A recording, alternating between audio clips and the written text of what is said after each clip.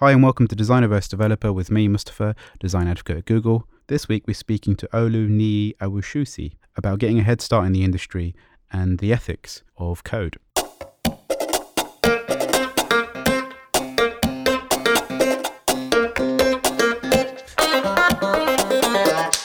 Your background in development is quite unique in that you didn't come from a traditional computer science background. You did like philosophy. So how did you actually get into development? And what was your sort of your pathway? Because almost like, how did you learn to code? Which is always the for designers, because we're always asked, should designers code, blah blah blah. But it's like, what's the first step? Is always the scary thing. So how did you get about doing that? I've been interested in computers from a young age, and I first started HTML and CSS on Neopets. You've heard of it? Which is like a kids site where you look after like a virtual animal. Okay. And you can make your own website on there. So I made that and forgot about it for a long time after that. When I got to university, things like Codecademy and other like online courses started coming out. But it was Codecademy I was introduced to by a friend, or a housemate even. And from there I started getting interested, but was still like exploring other careers like journalism and maybe working in charities. And then my final year I heard about boot camps and I got lost interest in the other things I was pursuing. So I thought, I'll give it a proper try and applied for one and got in. So what does a boot camp entail? Is that like an intensive course or? Pretty much, yeah. For us, it meant that we worked in groups of 4 for 16 weeks on different projects. So starting off simple was something like making a Jekyll sort of site, which is a blogging framework. Yeah. And then building up to using APIs and other frameworks like React. And how did you find just the logic of computer science? Because I mean, I understood algebra a bit. That's the only thing with mathematics that made sense, which is weird. And then I did art, so it was kind of weird that I became a web designer, kind of cryptically, or UX designer. I mean, how did you feel, from the background of philosophy, which you studied, did that help in any way? Understanding how to code? I mean, what was the thing that blocked you? So I've got millions of questions about this. I think philosophy did help a bit because it helps you to understand how to break things down. So with me, maybe I want to understand how to use React, and it's you need to understand all these things in order to understand React. And I understood that it's a journey, whereas some people are like, oh, I looked at React, I didn't get it, and so I'm just never going to understand. And it's if you look at Kant like that, then you're never going to understand Kant. So it's helped me to break things down, but I didn't do very well at logic in first year. So people often think, oh, you did logic, so you'll be good at it. But I don't know. I mean, when was you say, when I was first learning JavaScript in the beginning, it just made no sense to me. But then so I learned jQuery. I mean, we were talking a few years ago. Yeah. And then there was an aha moment where you realize how the loop works and how, event listeners work. I mean, did you get that in, was it 12 weeks, the course that you did, or how long? 16. 16. Yeah. So I mean, was there a moment there when you think, aha, okay, now it makes sense? Or is that not necessarily how it works? It was a billion aha moments, I would say. I remember callbacks very clearly because that was one of the ones where we were all stuck for a while and then it eventually made sense in one day. But lots of times it's you get to the point where you're dreaming about coding. So thinking about all the videos you've been watching and hearing the theme tunes of different videos in your head, so you're living and breathing it. So it's a lot easier for those aha moments to happen. Yeah. Which is one of the, I think, positives of doing it that way. But What was the most challenging thing to figure out then? Of all of, what was the concept, the algorithmic concept that was a bit difficult, but then you went, okay, right now it makes sense? I think that was most difficult. I think for me, the first time I tried to understand how an API works, so calling something and then bringing it into the front end was really difficult for me to wrap my head around. But it was mostly repetition. Even there's projects after the bootcamp that I did.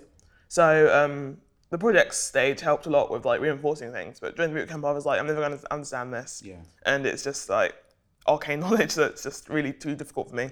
So it was difficult. I think even more than the technology, it was more, there can be things that are too hard for you now, but if you keep trying, eventually sometimes you'll get them. So yeah. I mean, do you find you spoke about React and these libraries. I mean, how do you find them in the development world? Because I mean, jQuery was great to get me to do modern stuff today, which wasn't possible. So supporting previous browsers, but there's something that happens that you reach a point where the framework or not library so much, but the framework is actually starts limiting what you're trying to do, because it's like this big black box of stuff that you don't know what's going in there. You don't understand, like when it comes to performance, why something's not happening. I mean, how do you feel, or what are your feelings about frameworks in general? I do feel a lot like that. Like with React, obviously I'm still quite junior, like coming up to 2.5 years now, but I couldn't tell you how like React works internally. And I do worry about things like that. Like people often say things are too magical. And I think if you started off learning React and you understood how to use React, then maybe you would definitely miss all the fundamentals of like JavaScript. It's better than something like Angular, where you are just like putting elements into your HTML. And I think things can be a lot less transparent, like you're doing things in a very Angular way, whereas at least React lets you do things in a very JavaScript way. But yeah, I think it's easy to, when you use the framework, to get lost in like framework-specific stuff. Yeah, I think but then I suppose the other thing is you're otherwise forced to write everything in vanilla JS, which requires you to know a lot of stuff. So it's almost like, which way to go. I mean, some of the folks at work, we were talking about, like some of the tools which are adopted by the community are often not necessarily the best technically ones, but they're the most approachable. So it's like WordPress took off because it was like the one-click install. So loads of designers use WordPress, or jQuery made things easier. Do you think that is like the future of like tools which are just make the jobs easier for developers, or how do you think developers should approach it? I think it's annoying because the gap is always going to be there, because obviously, well, there's the whole scoffing over PHP and sort of in the developer community. It's not very nice, but there's the drag and drop Squarespace, WordPress sort of very simple development world, and then there's the world of real development where people are doing like more like, I don't know, JavaScript, Ruby, that kind of not out of the box sort of solution. And I think it's more about bridging the gap, because I feel like often people will start off with something that, especially if they want to get into development, maybe they'll start off with a WordPress site and then they realize they need to edit it in some way that WordPress.com can't let them do. Yeah. And then often give up because they didn't realize that it's going to be a whole thing to get from there to WordPress.org, sort of like them figure by themselves sort of site. So I don't know. I'm not sure if development will go that way, because I think in a way it's trying to differentiate itself, so it doesn't end up like, AI taking over our jobs and stuff. Yeah. But yeah, I don't know. It's difficult. I mean, I hear that the real developer. I mean, do you think there is? I don't know. Sometimes I think it's condescending. Like, who is the real developer? And that seems to be like a very political thing within itself. Like, so you said, like, PHP was the first, I think, back-end scripting language, like the programming language that I learned because of being a designer. And there is quite fashionable to diss PHP. Yeah. But then I hear people say, actually, no, it's good for what it is. But why do you think there is? I mean, there's like, seems like an ethical thing there. I think it's elitism in a lot of ways. Like, I think people love gatekeeping and keeping like their work separate and better than everybody else's. And like, I like the whole thread recently of people saying like, if you know HTML and CSS, if you can write a div, then you can code. Like, stop making these huge barriers between people who are real developers and not real. Though it's strange, like, like you can build a PHP site, doesn't mean you're not a real developer. It's very strange to me. So I mean, how do we actually challenge that kind of elitist attitude? Because it is development. Like, if someone's using WordPress, okay, they're not coding everything, but it's still, what they're creating is still a real thing. I mean, I don't really understand. I mean, we have this in the design world, like real designers use blah, or real designers do X, and it just seems like very like strange arbitrary rules set up to, again, like very protectionist. I mean, how do we break those barriers? I think a lot of the time it's like elevating things that are seen as easy.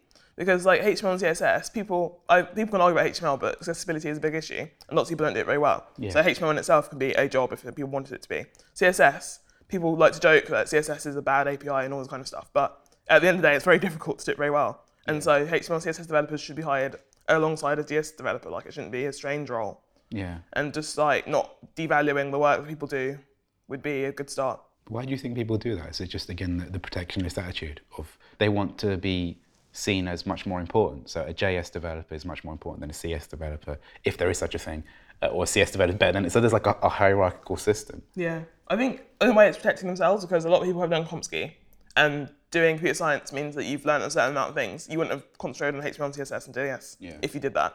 So it makes more sense to be like, oh yes, Java is the best, most powerful language, when that was what you learned and that's what you're good at. Yeah. So I think it is a lot of gatekeeping to protect themselves. And you've worked on a project called Wildcard.js? Yes. Could you talk a bit more about that? Yeah, it's for people who are of underrepresented genders. We're having our first hackathon soon.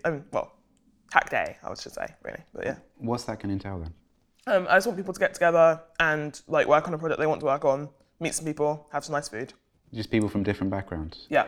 You started off your development life in a boot camp. I mean, what was your relationship with designers in that? I mean, how have you adapted the way that you work? I've had a lot of external designers, like at my first job, which was a small startup. And it was very difficult working with designers when obviously they just give you a brief, they're gone as soon as they finished it, and then you're working along with like another member of the team to make sure things are up to spec. And it's very different working at my current job, where a designer is like alongside you during the process, and it's so much smoother, and it's like interesting to see how collaboration improves the process so much. I think a lot of developers like to think that once you have a design, then you can just build whatever the site is, and you don't need any more input. But often that's not true. So you need to do more iterative stuff when you find that. I mean, do you do a lot of paired programming? Because I've never really had the chance to really do it myself, because most places I've worked at, I've actually just written the front end code myself, because I've always just found it easier, just do it, and then maybe a developer will come in and help refactor things to make it much more performant or accessible or whatever. I mean, how have you actually worked directly with the designers then? Mostly on assets, I think, in our sort of assets and site design. So it would be like the way a responsive site should look, the way that it should look on desktop, that kind of stuff, as well as the assets that are needed for different viewports and stuff like that. And what do they using Sketch or? I think they use Photoshop primarily. Oh, really? Yeah.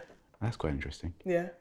In terms of the actual cycle and when you're actually working with a designer, how does that handoff process happen? I mean, do you start thinking about the ideas together, like a sort of or sketching session, like on a whiteboard, or do they, like a brief is given or the challenge or whatever, that the thing that they're trying to create, and then they come back to you with a solution? I mean, how does the collaborative process work?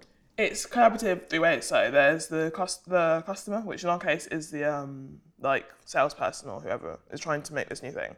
They will go to the designer, they'll work together to come up with a brief, and then they will come up with the assets and designs. Then they'll come to us, and then when that's decided, we can work backwards and forwards to make sure that it actually works with what is needed. Do you do any design work yourself then, or is that not something you're not really interested in? I'm trying to learn, but it's difficult to find resources, so yeah. In resources in just how to design? Yeah. Yeah, I think that's I mean, I've been doing this almost 20 years now, and I still don't know what I'm doing. So, I mean, I think it's always going to be a never-ending story. So, I suppose just to wrap it up, what are we saying? Learning to code is just a matter of time. Yes. And there's ethical issues in the industry of protectionism. I mean, do you think there is any solution to smashing this glass wall, or just keep on trucking? To open up resources to people who aren't like necessarily very small children, or like people who are maybe of a more adult age, more resources for them to do things for low cost. Like a lot of boot camps, my boot camp was free, but a lot of boot camps are very expensive, and it's like another layer of gatekeeping again. So maybe it's a big issue, because obviously that would be like change the education system. But yeah, there's a lot of stuff that could be done.